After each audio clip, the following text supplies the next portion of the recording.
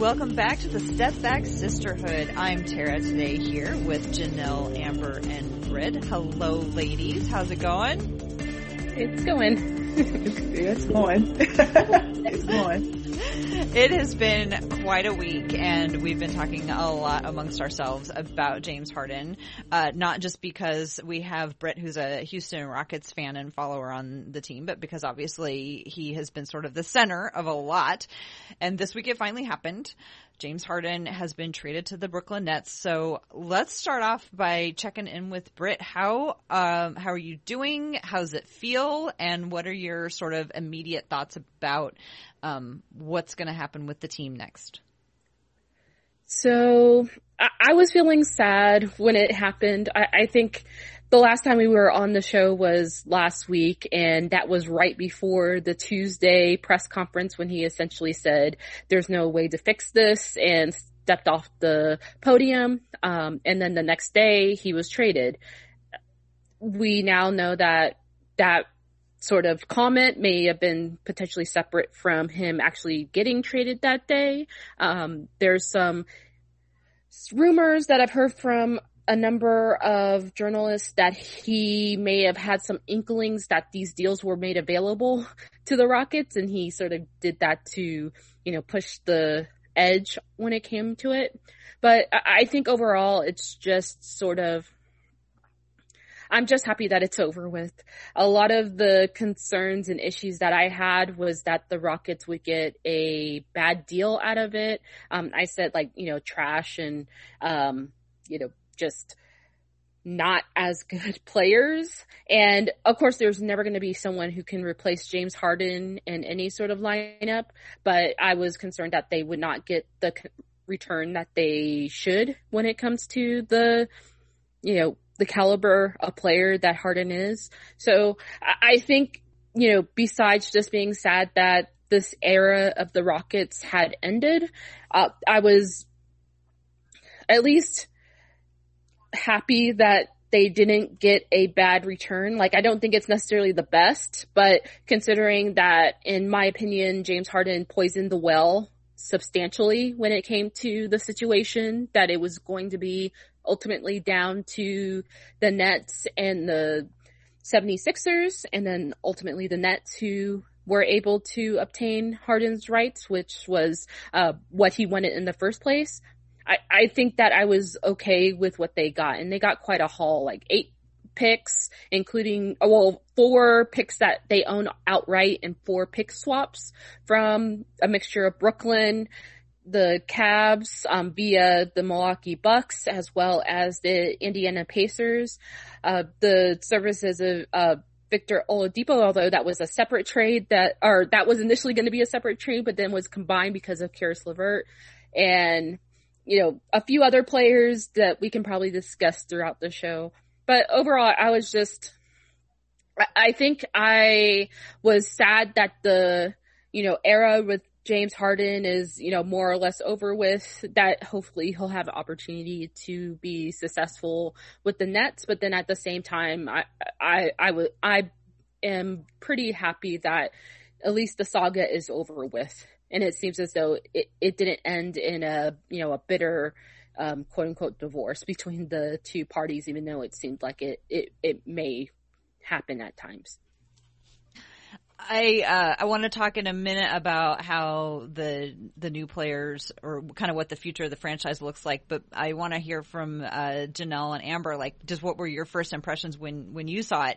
And I'm to kind of build on what Britt was saying about just what the Rockets managed to get in return. So what were your thoughts? Let's start with you, Janelle, when you heard about this.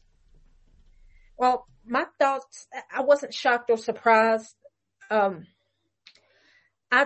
thought, I knew that it would be more teams other than Brooklyn and Houston to get this done, because, you're really not going to replicate or get equal value for a player like Harden, either on the court or off the court. And I think, the Rockets are getting Victor Oladipo, and their haul of picks is probably the best case scenario,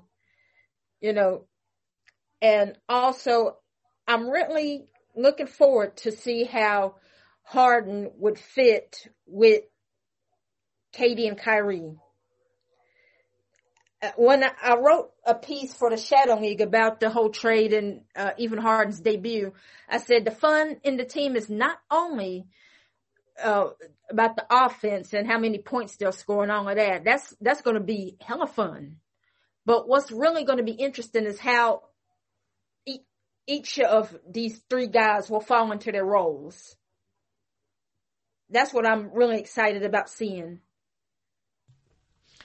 Yeah, that's going to be also really super interesting to watch. Amber, now the Rockets have an awful lot of picks, but I believe OKC still has more picks than anybody else. Is that correct? We do. OKC does, and New Orleans has some picks as well too. So New Orleans, OKC, the Rockets now. The Rockets, in my opinion, just got back what they lost when they got Russ, basically. So that's what I'm thinking in my mind. I'm like, okay, they didn't have any picks at first, right, Brett? You guys didn't have any first rounders until when? Yeah, we wouldn't have had a first round pick until next year, so 2022. So not this draft, but the next draft. Okay. And then James Harden's contract was up when? 2022? 2023.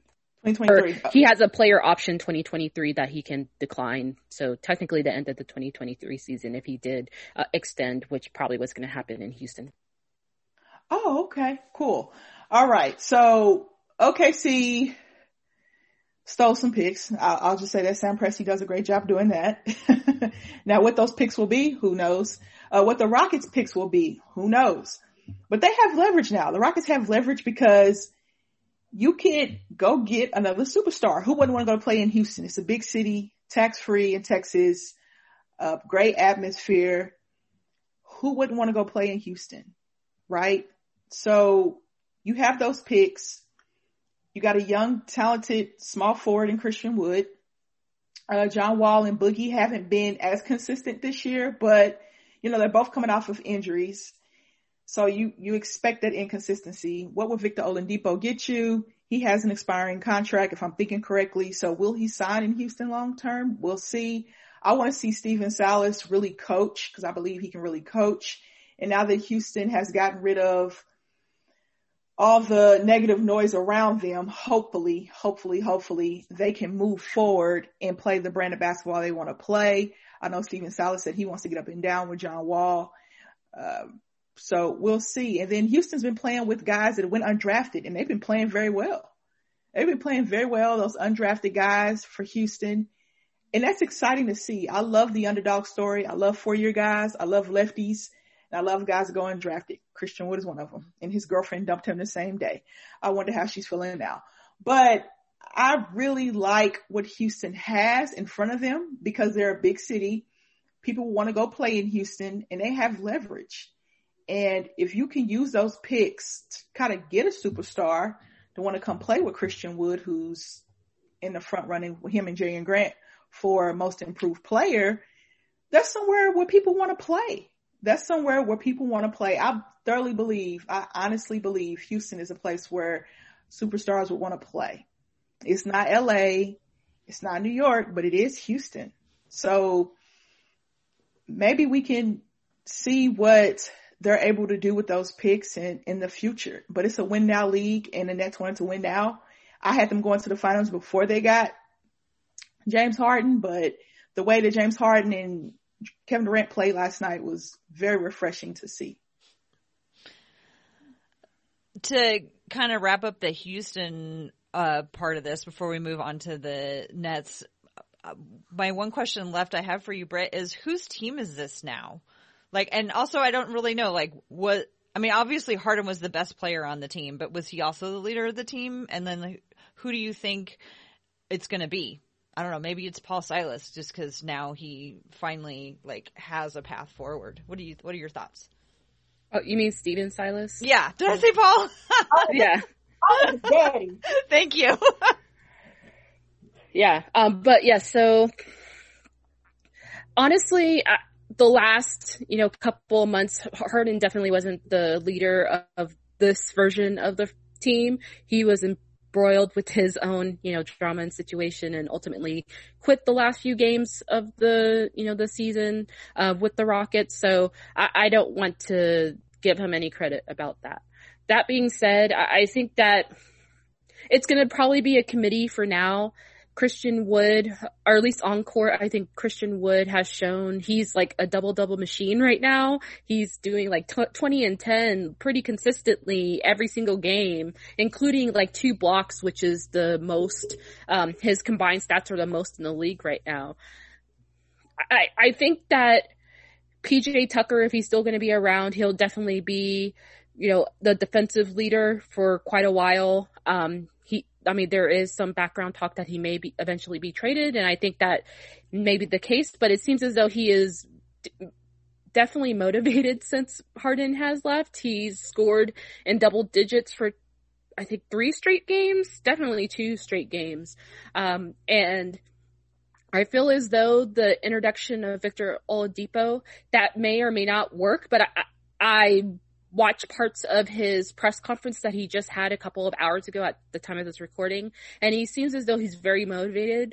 Like Amber mentioned, he is on an expiring contract, so he could potentially be signed by the Rockets since they did obtain his bird rights, or they may, let him go, or have him traded at the trade deadline, since they'll have the opportunity to do so, since he'll be eligible to be combined in trades. Right now he can't be or his contract can't be aggregated, as in it would have to be a 1-to-1 trade. But after the March the 7th, he can be aggregated with other trades as well as picks. So if it doesn't seem as though he's a good fit for the team, they can, help him get to Miami or wherever he wants to go to. But overall, I think this year it's going to be leadership by committee as to see who is going to be a good, fit for the long term, health of the organization. My only concern, and has been my concern even as the Harden situation has sort of bubbled up and, finalized, is I feel like Tillman Fertitta is a big issue. He's the owner/governor of the Rockets, and he has not shown that he's a great, owner/governor. So if he has learned his lessons from the Harden situation and will decrease his micromanagement and other stuff that has been rumored and speculated about him, then, maybe this will be the fresh start that's needed. But until then, I just don't know. I think for now, I'm just going to be happy that it seems as though players are a lot more content with the on the team, and they don't have the burden of having a guy who had, essentially close to a decade of baggage on the team move to the Nets. Okay, well, Janelle, you talked about, you wrote the article that you wrote about Harden on Brooklyn, and last night was the debut. And I thought it was ironic that he had to wear the same color of powder blue that he had to wear in his last game in Houston. And they put him in the tie-dye blue jersey for Brooklyn. But, God, the thing that just amazes me about Harden is I think that he could sit and do nothing for 2 months and just stroll onto the court and have 20, 10, and 10. He's just so good. So how do you all feel like the addition of Harden to Brooklyn, like, do you think it tips things in for the league in terms of, like, suddenly is the East as good? Does the East have at least a top contender who's as good? I think it's exciting that if Harden and Kyrie and Kevin Durant are all playing, I think it's exciting, and that they have the potential to give LA a real challenge. But I'm wondering what you all think in terms of just Harden to the Nets. On paper, it looks good, but unfortunately, games aren't played on paper. What the Nets would have to figure out is, figure out is how the dynamic will work, not between KD, Kyrie, and James, but Kyrie and James. I say this because KD is versatile enough to play without the ball. And it seems to me that Kyrie and James is more ball dominant than KD. That's going to be interesting to see if Mike D'Antoni and Nash can mesh those two. And also everybody has to be in mind that you cannot expedite chemistry. I said this on Twitter and I said it in my article. And chemistry is really going to be tough because we're still in the middle of a pandemic. Games are still being affected. We don't know who's going to be available. We don't even know who will be playing most of the times. There was even a cancellation today against OKC in Philadelphia during the time of this recording. I mean, you see what I'm saying? They have to navigate that. They also have to navigate who's going to play defense. Brooklyn gave up a haul for Harden, not only in picks, but in depth. They was already struggling on defense in the first place. They're going to have to figure that out too. So while it's exciting, you still really can't presume or assume anything. Amber, what do you think? What do you think about the, potential of them to win the East, like you were saying, and the potential of them to challenge whoever comes out of the West? Still like it. I know the chemistry issue. I'm not worried about Kevin Durant. I said this on my podcast. I'm not worried about Kevin Durant. Look what he did last night. I mean, he's efficient, one of the most efficient players that the league has ever seen. You could just throw Kevin Durant out of the chemistry issue because it's not about him. It's about Harden and Kyrie. How would they mesh and gel together? Harden did have 14 assists last night, if I'm not mistaken. So he's sharing the ball. And they looked, I don't want to say great, but, well, they put up great numbers. They looked good against Orlando, and Orlando's not a bad team. Orlando's not a bad team. They looked good against Orlando, but there was no Kyrie. Jeff Green got involved. Cabarrot's been playing very well. DeAndre Jordan is who he is. I don't like that they lost Taurean Prince, Karis LeVert, and Jared Allen. That was pretty much your defense, if you want me to be technically honest. I don't like that. But if you're asking me, in a 7-game series in the East, who has 3 guys that can score the basketball and go get you a bucket anytime, nobody can say that. Even in the NBA, the Lakers have 2, Anthony Davis and LeBron James. But nobody in the NBA has 3 guys of that caliber that can go get you a bucket. 3 guys that have championship experience being the guy. Well, Harden doesn't have it being the guy, but Kevin Durant has it being the guy. And then Kyrie has, cause he put up great numbers in that finals. And I also actually thought he should have won finals MVP. They gave it to LeBron. But they have that experience, and in the playoffs, you need that experience. And those are 3 guys who can go get you 30 every single night. Now, how would D'Antoni and Steve Nash work that out? Who knows? Do they need to play defense? Yes. But this is a scorers league. It is catered towards scoring. I think there are over 35 players that are averaging over 20 points per game. I think I read that somewhere. So all you have to do is be mediocre at defense. If you can score the way they can score, you just have to be mediocre on defense, and you will win a lot of games because no one can stop you. And you tend to have that mentality when no one can stop you. I played on a college team where no one can stop us, where we didn't want to stop anybody. You had an mentality like, oh, nobody can stop us anyway. We're just going to outscore you. But in a 7-game series, there has to be defense played because teams are going to know, what you're doing. Now, I'm not saying that if they have a matchup where a team knows what they're going to do, they can't win that matchup, because it's hard to stop Kevin Durant, James Harden, and Kyrie Irving, because if one's off, the other's on. All 3 of them are not going to be off. That's just not going to happen. All 3 are not going to be off. So if they could play just a little defense, mediocre defense, be in the middle of the pack defensively, they can score offensively, then they're going to be fine. Now, will it happen? We'll see. We will see. But I think the Nets will be fine. I'm putting my trust in the Nets because I got to put my trust in my pick. Well, what do you think stops them? Them. think, yeah. Them, like the Lakers, like nobody's going to stop the Lakers. It's going to be the Lakers stopping themselves. When Golden State's teams went on that run, no one was stopping Golden State, but Golden State. So when you have a team with 3 All-NBA players, 3 Hall of Fame players probably, no one stops them but you, if that makes sense. I hope I said that right. Only them, they can stop themselves. They have to want it collectively. And if they want it collectively, like I think they want it collectively, then their path, they can see it, they can smell it, they can taste it. They're just going to have to put it all on the floor and put it all together.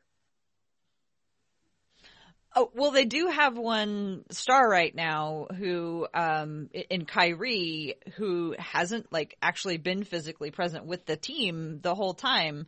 And so there's been a lot of talk and speculation about what's going on with him. I think, Brooklyn has 3 great players, and I think any night, 2 out of those 3 players, can be really, really great. What they, I guess, would hope that they would have 3 players.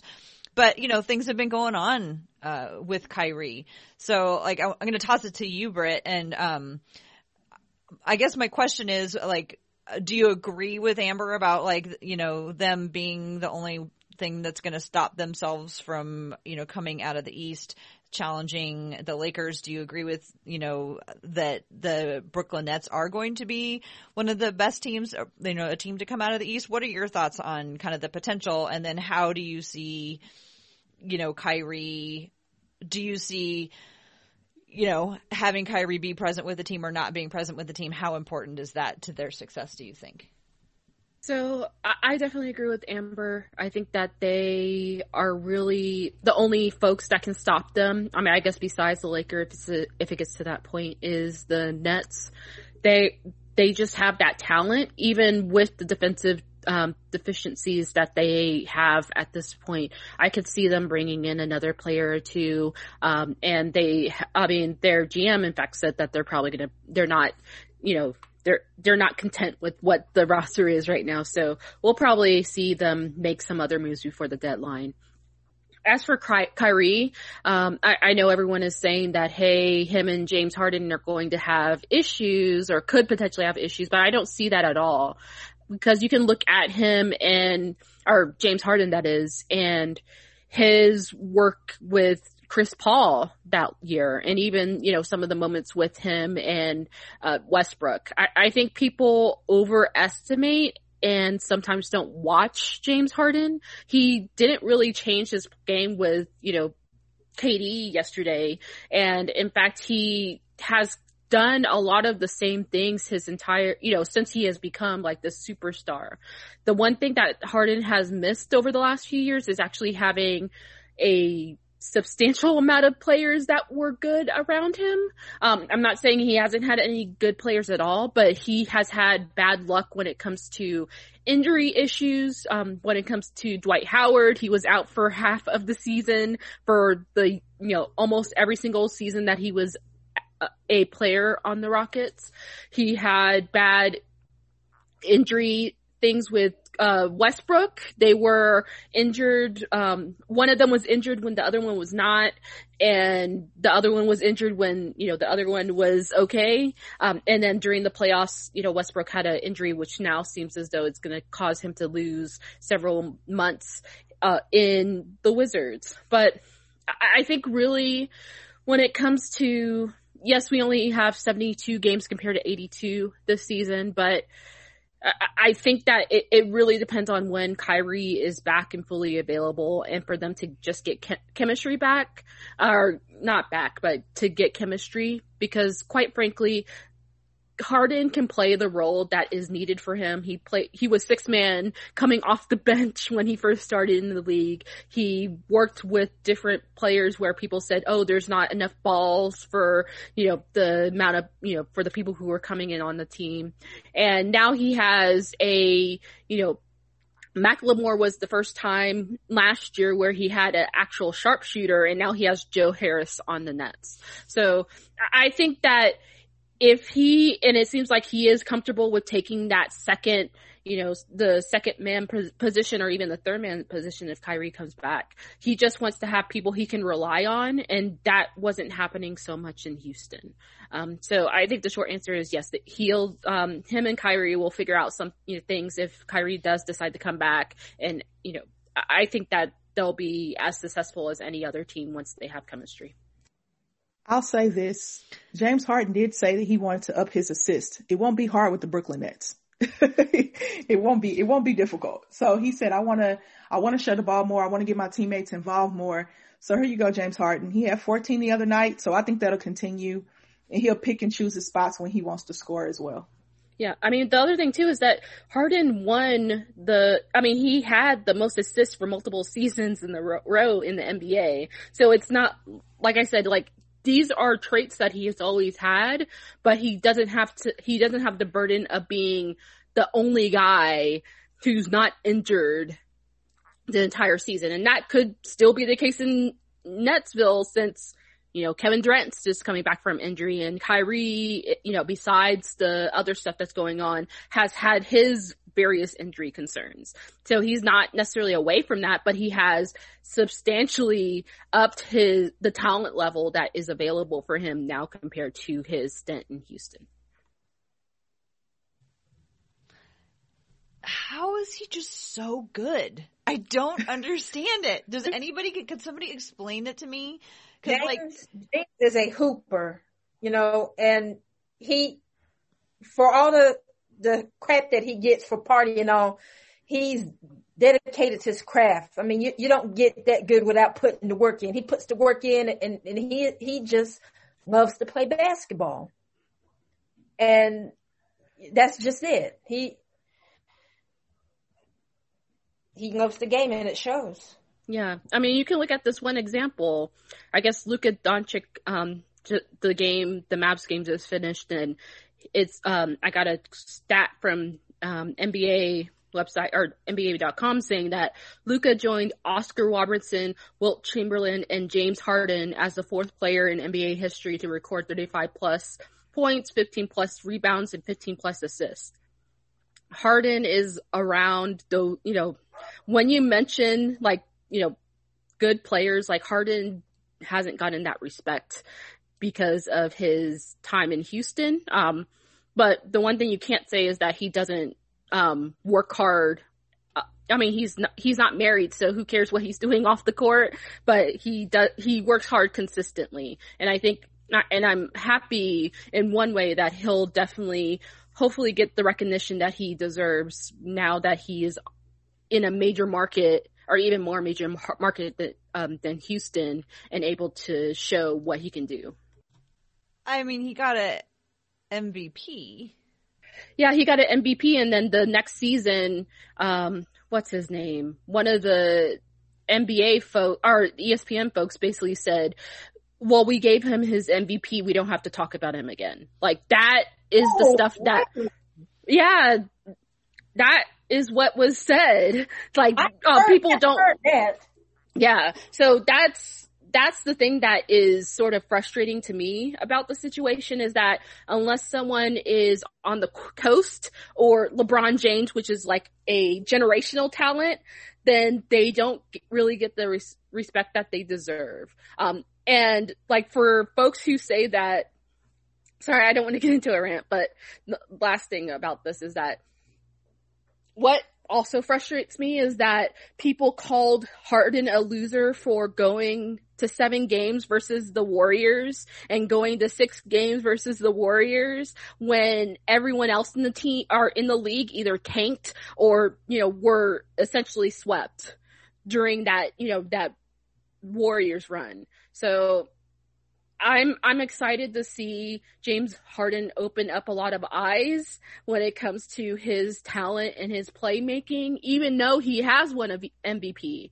But when folks are saying, oh, we shouldn't, we're not going to give him another MVP because he, wants to be successful during the regular season. He hasn't done it in the off season when it's a regular season, or during the postseason. When it's a regular season award, it's just one thing where the NBA really needs to get better at. Like, the rings culture thing, which I don't want to get into a conversation about, but that's definitely something that is surrounding the league that really causes good players like James Harden to feel like they need to move on in order to get the respect that they deserve, even if they haven't won a ring.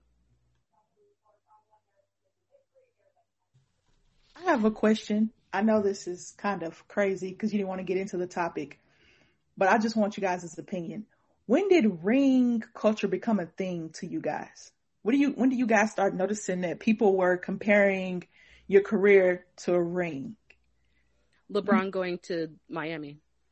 Okay. So 2010, 11, 10, right? I mean, I think it was always around, but I feel like this new. It was magnified then. Yeah. I think when he basically just left and created, this version of super teams. Okay. I was just wondering because it's brought up a lot now. I know Chuck and Shaq joke about it a lot on, TNT, but I really don't like it. I'm not going to go too deep into it because I know we have other topics to discuss, but I really don't like it. At the same time, sometimes it's the best team who wins, not the best player. Look at those San Antonio Spurs teams. They had teams, like they had a team. They didn't have a LeBron, but they did have a team and a structure and a culture that just knew how to win and knew how to win championships. So Carmelo not getting the ring, a lot of that's Jordan. Stockton not getting a ring, a lot of that's Jordan. These were great teams. You just had a guy, Michael Jordan, that just didn't want to lose. And he won at all costs, literally. He even said that himself. So that's why I posed the question. I asked the question about that. For me, I agree with Britt. It didn't start with LeBron, but it was magnified with LeBron. And it's a 7-year itch. And I think it was around 7 years, if I'm not mistaken, it was around 7 years that, the chatter started with, LeBron not, doing all these things and not having that championship ring.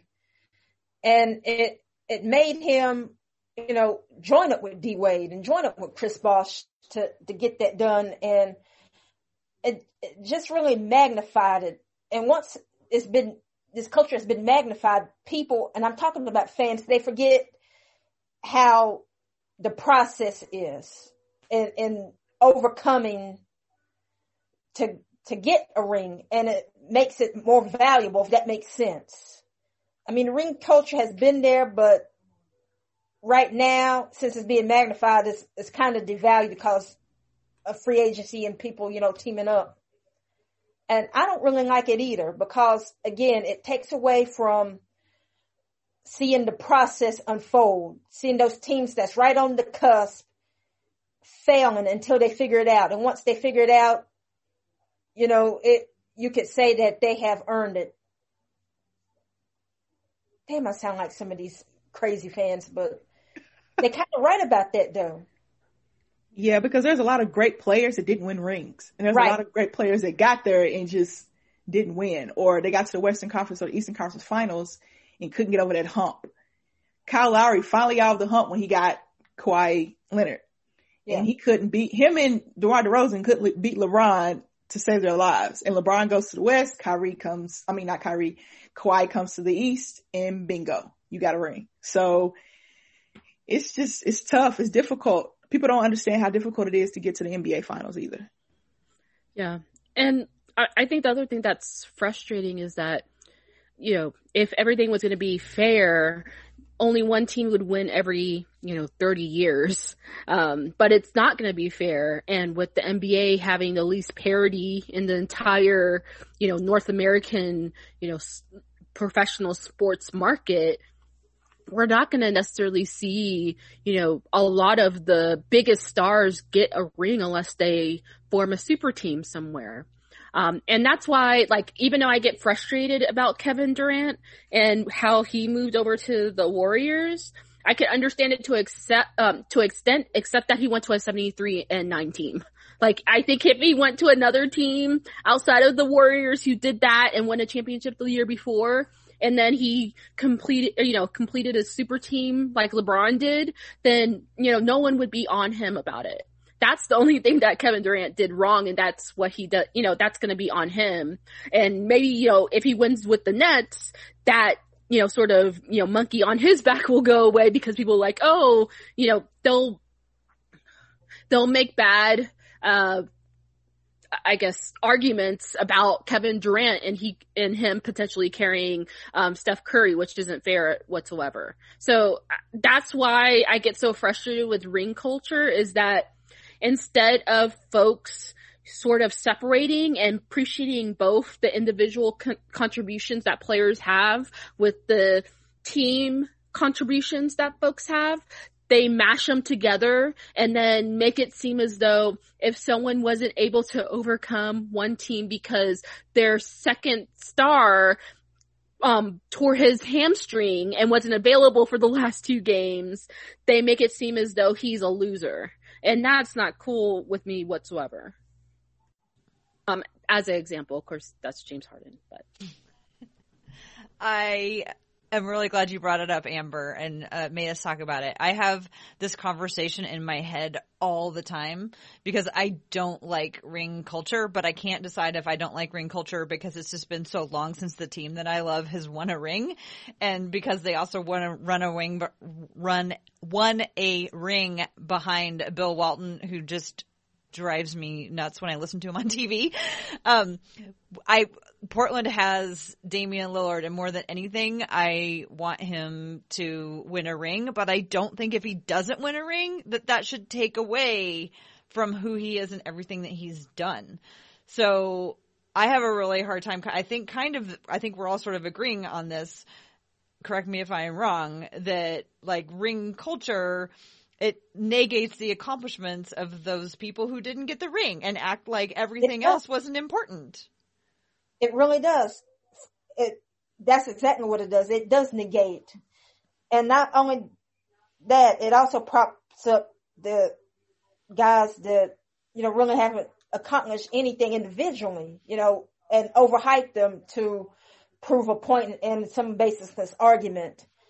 But yeah, guys like Karl Malone and Barkley, I mean, you can't really say that their careers were all for naught, because they were awesome players, some of the greatest players of all time, and that them not having a ring shouldn't negate anything. There's no shame in losing to Jordan.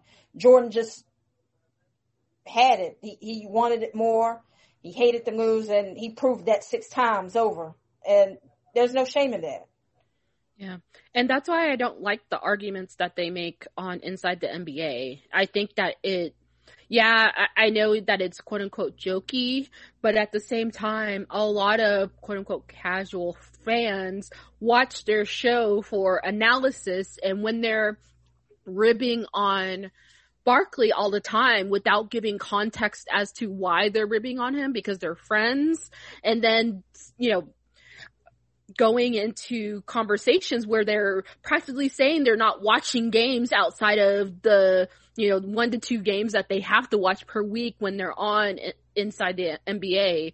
I think it lowers the respectability of the league in general, instead of like, sure, you can have those jokes every once in a while, but now a lot of folks use those arguments as things that they say on NBA Twitter and on Reddit, if you're on Reddit, and other places too. It just lowers the basketball IQ of the entire, conversation around the NBA, in my opinion. It's a nasty cycle, because some of these reporters, some of these well-respected reporters, actually get some of the cues on NBA Twitter. You know what else I didn't like? Did you guys see when they interviewed Christian Wood? When Shaq interviewed Christian Wood? Yeah. That was the most disrespectful, and he handled it very well. And I'm a sarcastic person myself. When I feel disrespected, I get very sarcastic. But you don't say, you're supposed to be an NBA analyst. How the heck do you not know who Christian Wood is? That made no sense when he said, I just started paying attention to him. He's an NBA basketball player. Isn't it your job to pay attention to players? And he said his name wrong too. Yeah. It's completely disrespectful. I don't understand it. I just don't get it. That's why I don't watch shows like First Take and Undisputed. Like, I don't watch any of that anymore. I'll listen to a podcast before I watch any of those shows. And not only that, Shaq even thought that Jokic was Russian. Yeah. But yeah. And this should be another show or for another day. But Shaq comes off as a big hater. His favorite target is Rudy Gobert. McGee. It was Dwight Howard. Oh yeah, and now it's Rudy Gobert. Now it's Gobert. Yeah, it's Gobert. Yeah, because JaVale McGee stayed on Shaqtin' a Fool, but JaVale McGee, he's just a goofy guy. He's very goofy. I watch his YouTube channel, so naturally he's a goofy guy, and sometimes it just translates on the court. He does some goofy things on the court. Well, can we just leave JaVale McGee alone? You know what I mean? He's playing well for the Cavs right now, but I didn't like what Shaq said, and I watched it live. I was like, I'm gonna watch some Inside the NBA, because I really, really like Kenny, because he gives great in-depth analysis. And EJ's there. He's just kind of he's kind of the guy between Chuck and Shaq that kind of keeps the peace. And sometimes I like what they have to say, Chuck and Shaq, but it's just, sometimes it's just, I don't know. I'm just turned off at times. They do make me laugh at times as well, though. They do make me laugh. Yeah. I think that's why they're on the show. I mean, they're sure as hell doing any analysis. All they're doing is just bagging on each other, and we could go on Twitter for all that. I do watch it, like you said, Amber. I do watch it for Kenny, because he's the only one that's doing analysis. Shaq and Barkley is just entertainment. Yeah, I mean, being honest, if they labeled the show comedy, I would be fine with it. Because, I mean, that's what they basically do outside of Kenny. It's comedy. Like, they have their little skits and stuff like that. And I think that, production-wise, they're one of the best produced shows that the NBA has ever had. That's why it's been sustainable for so long.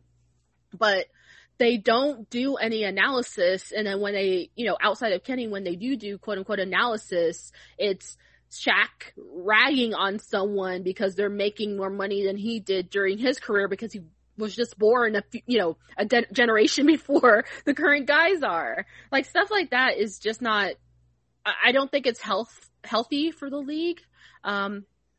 And it's unfortunate that they, like, I don't think they're bad dudes whatsoever, but I do think that it's unfortunate that they are seen as the pinnacle of NBA conversations versus some of the stuff that is a lot better that you can even get on Twitter.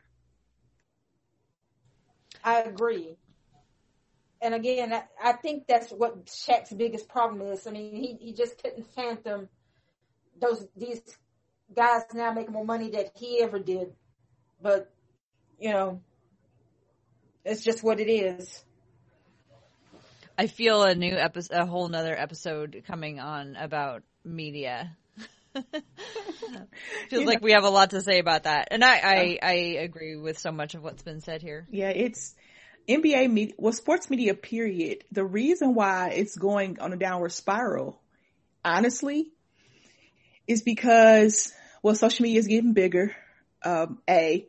And B, I think when you have shows like All the Smoke, which is a great podcast to listen to, they bring NBA players on and they're able to be themselves. When NBA players get interviewed, regularly, like on ESPN, TNT, they can't be themselves exactly. They have to give the answer that they want to hear, in a sense. When they go on podcasts like All the Smoke, even Gilbert Arenas has one, I think the Knuckleheads, when they go on podcasts, they can just let it out. And I think that's the safe space for them to let out how they feel about coaches, GMs, the league, everything. And people rather see the real raw athlete than the media prop. And I think if Kyrie was to ever go on All the Smoke, which I think he will, because it's not really media based and he can really say what he wants to say, that episode will probably get the most views out of any episode of All the Smoke, because Kyrie has a lot to say. I just think he's holding it in, but I'd rather watch those podcasts or listen to those podcasts, than watch what's on TV. Given Matt Barnes' recent comments about Kyrie, do you think that Kyrie would go on All the Smoke still? Matt said that he would trade Kyrie in his BS for depth. Yeah, I saw that. I don't know. That's a good question, but I think if he and Matt Barnes had a conversation, right? If they were able to have a conversation, which I think they would, if Kyrie agreed to go on All the Smoke. I'm not saying he will, but if he agreed to go on All the Smoke, he and Matt Barnes would have to have a conversation about why he felt the way he felt and why he did what he did. I think that could be a possibility of an episode. And I would tune into that, let me tell you, because that would be great.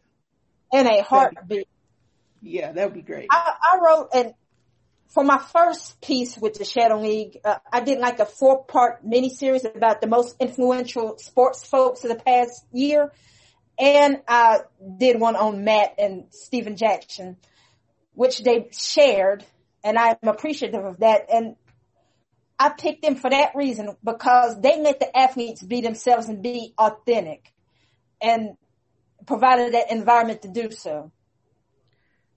I think, to be honest, there's room for both sides, like folks who don't have a direct connection to those players giving, their facts and opinions and whatever, and the side that the players can, bring on their peers and colleagues to have discussions about, things that they can't quite, say to folks in the who are traditional journalists or more traditional journalists, because they need to, be more buttoned up. I think there's room for both. It's just that when it comes to the media landscape right now, we have ESPN, TNT, and that's basically it when it comes to the media market. And they're the ones who also have the games as well. Like that, like having the media be the ones who are feeding the games as well as providing, to some aspect, the analysis on that. That's a bias that we allow, but that does allow for a lot of the mistrust that sort of happens between the media and players, not just in, in basketball, but just in sports in general. I don't think it can ever necessarily change, but I think that that's why it's good that both of those avenues are available. It's just that there needs to be improvements on all sides to ensure that, there's fairness when it comes to those conversations. Yeah, Britt, you just tapped on what I've sort of been thinking about how the media has expanded in its channels, right, than it was 20 years ago. It used to be we would just get it on TV and in the newspapers and the magazines and radio, and then we added social media, and then we've added a ton of different channels, and now we have people doing Twitch streams, and we have all these other – there's just all these different options. And I think that mainstream media like TNT is seeing what's successful in these other different channels like podcasts or whatever, and they're trying to grab that and bring it into what they're doing, but it doesn't quite work because the the players aren't just going to come onto TNT and open up like they do to Matt Barnes. And so the people who are supposed to be the studio hosts are trying to get this fun banter together, but they only have a 2-minute interview to do it rather than a long sit down thing. So I think they're trying things and they're not working, and it's part of this natural expansion of when things grow and then they have to get pruned back because they're not working anymore. I don't know if that contradicts what you were just saying, Britt, but that's kind of what I was thinking about. For sure. And I think part of it is that, ESPN and TNT, which is owned by, a large conglomerate, they're all like monopolies, and they tend to want to get as many hands into like the pie or whatever the analogy is as feasible. And that hurts the, just the conversation in general. But now that, I think because of the recession or depression, whatever you want to call this sort of period of this pandemic infused economic downturn, it's going to allow for other outlets, including those that, players who have millions of dollars now can create and produce themselves to flourish. And I think that is a good thing moving forward. I just hope that once the economy does, have hopefully an upward swing again, that we don't see a lot of these podcasts get consumed by the Disneys and all the other large companies of the world, and we get the same stagnant conversations again. Yeah, thank you for that. We kind of got off a little bit off of course. We were talking about James Harden, and we naturally ended up with what happens with the media, because it actually was a giant media story. But one of the things we were going to touch on here is other ways, sort of ripple effects of the Harden trade and things that like we weren't expecting. And I'll give like a lighthearted one, but there's also sort of a heavier one. For me, when I learned that James Harden was going east, I thought, oh, great, because that's a slightly higher chance that the Blazers could get two guards into the All-Star game. Because for so long, it was like we were like, Damian Lillard would get, in on the coaches voting him in. But then we never had any hope that CJ could also get in, and CJ's been having an amazing year. And so selfishly, when I learned that Harden was going east, I thought, oh, awesome. There might be another chance for, CJ to get to the All-Star game. So that was like one little ripple effect. But also there was a really important one, and that was what we, learned about Caris LeVert during his physical. So I don't know if somebody else wants to tell that story and kind of give your reactions to it. Wow. That trade saved his life, if you want to think about it like that. I think about it like that. Caris LeVert's one of my favorite young players to watch. I watched him a lot at the University of Michigan. Go Wolverines. Shout out to Juwan Howard. But I saw that and it made my heart drop, because he was playing so well for Brooklyn. And I have to ask my mom, because she's a nurse, how that affects your breathing and things like that, and your physical body, the way you can handle things. I'm going to ask her that actually after we get off this podcast. That is a crushing blow, because he's a young player with a bright future. Like when Brandon Ingram had his medical condition, and I was like, oh no. Because Brandon Ingram was actually playing very well for the Lakers. And then he gets traded to New Orleans and wins Most Improved Player. So I was happy for Brandon Ingram. And then you hear this about Caris LeVert playing well for the Nets. He gets traded to Indiana, and that trade essentially saves his life, because they were able to find that on his physical. And I'm just happy that they caught it soon enough, and it wasn't able to grow. I think I'm saying that right. My mom's on his kidney, right? Yes. In case anybody didn't hear who's listening didn't yes. hear the news. Because I know those masses can grow. Now I'm going to ask my mom a more technical version of that, and we can kind of talk about that next week. But I was just very happy to see him playing well. I did not want to see him leave Brooklyn, but to get James Harden, you had to give up something. So happy he got a fresh start in Indiana. Hopefully he's able to play in that fresh start in Indiana.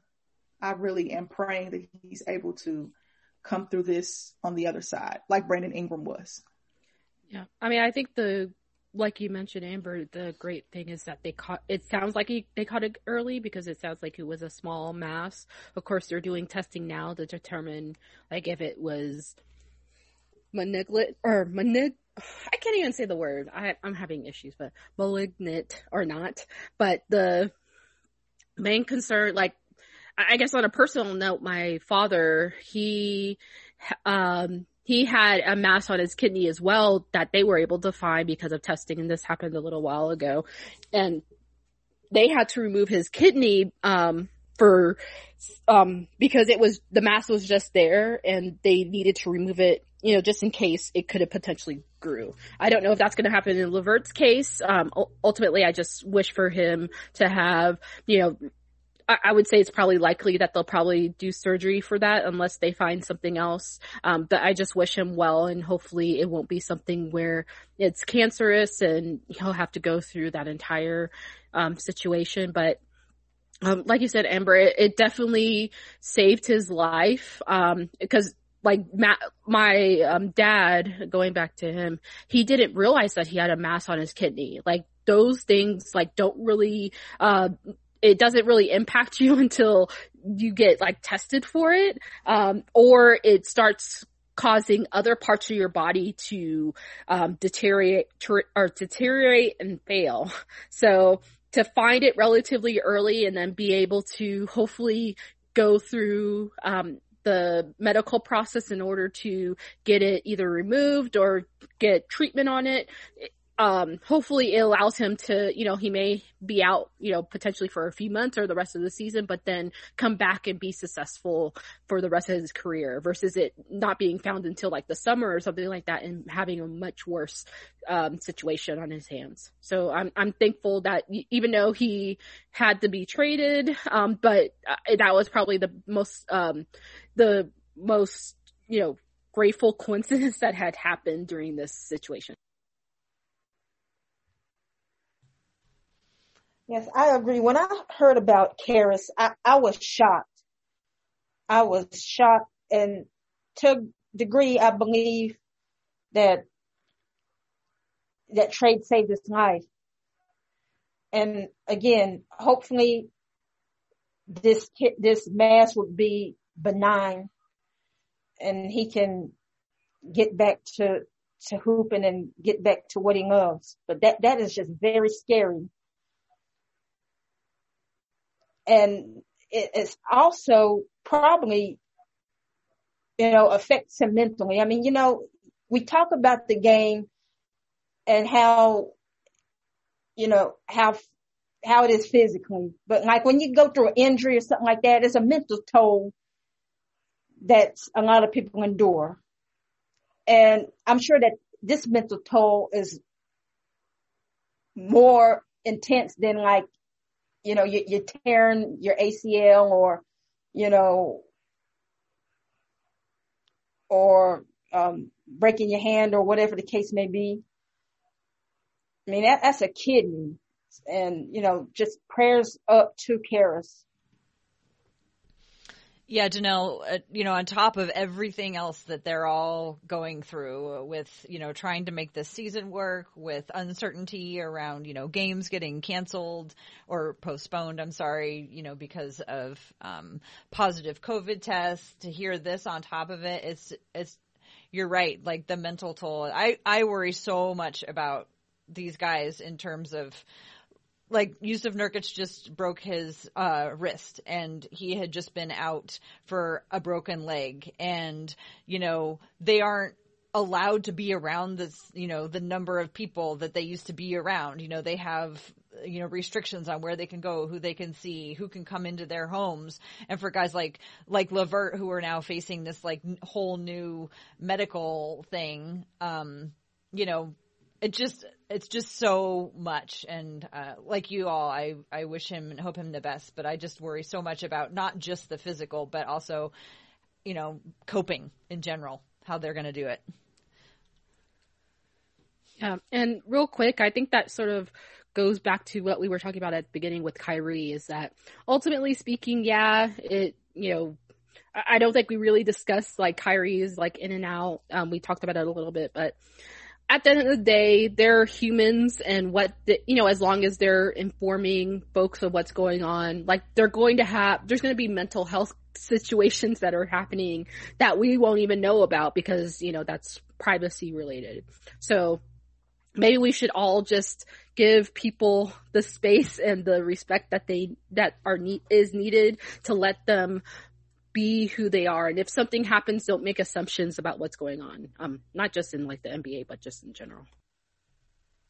I think that's a great thing to go out on, unless anybody else wants to add anything, because it's a great reminder that we don't know what's going on with everybody, and it's. I think that's great, Brittany, because a lot of people are assuming things about Kyrie, and Kyrie's not that open of a person. I don't think Kyrie's gonna come out and say, "Yeah, this is what's going on with me." But there's something going on with him. And I know he has a bigger purpose outside of basketball. And all I have to say for Kyrie is good for you, Kyrie. Good for you. All right. That's my final 2 cents. All right. Well, as always, it's been great having this conversation with you all. I appreciate y'all so much. There's just no end of things to talk about in sight, but let's go ahead and wrap it up for this week. Let's go ahead and do a quick round of where we can find everybody on social media or find your work if you've got new stuff coming out. I am Tara Bowen Biggs, and I can be found on Twitter at TCBBIGGS. How about you, Janelle? You can find me at Janelle12 on Twitter. That is JANNELLE 12. And as far as my work goes, hell, you're liking to find me everywhere. I am writing for Shadow League. I'm also writing for Red Bull magazine. Well, they call it the Red Bulletin. I've had an article in there about a Somali basketball player. Her name is Jamad Finn. Check it out. And you find some NFL words and maybe some NBA words on the Hornets at Carolina Blitz. And of course, at Complex Sports. You can find me on Twitter only. I am at simplyme_AV. All the work that I do, it's in there. I have a lot of plugs. So if you just go on my bio, you'll see everything that I do. But my Count the Bucket podcast is not in there. So a guy and I from the Unwrapped Sports Network, we do Count the Bucket podcast on Fridays. You can find it on the YouTube channel for Unwrapped Sports. And that YouTube channel is Unwrapped Sports Network. So it's live on there, and we're getting ready to turn it into a podcast. So, but everything else is on my Twitter in my bio, and you can find it there. Yeah, and you can find me on Twitter and Instagram, although I mostly update on Twitter at Britt Robotista. That's BRIT ROBOTISTA. I talk about the Rockets for the most part, politics related things, especially more recently, but I'm going back to my Rockets content and anything that I find interesting, tech related and otherwise. Awesome. Well, thank you everybody for listening to this week's episode of Step Back Sisterhood, and we will see you next week.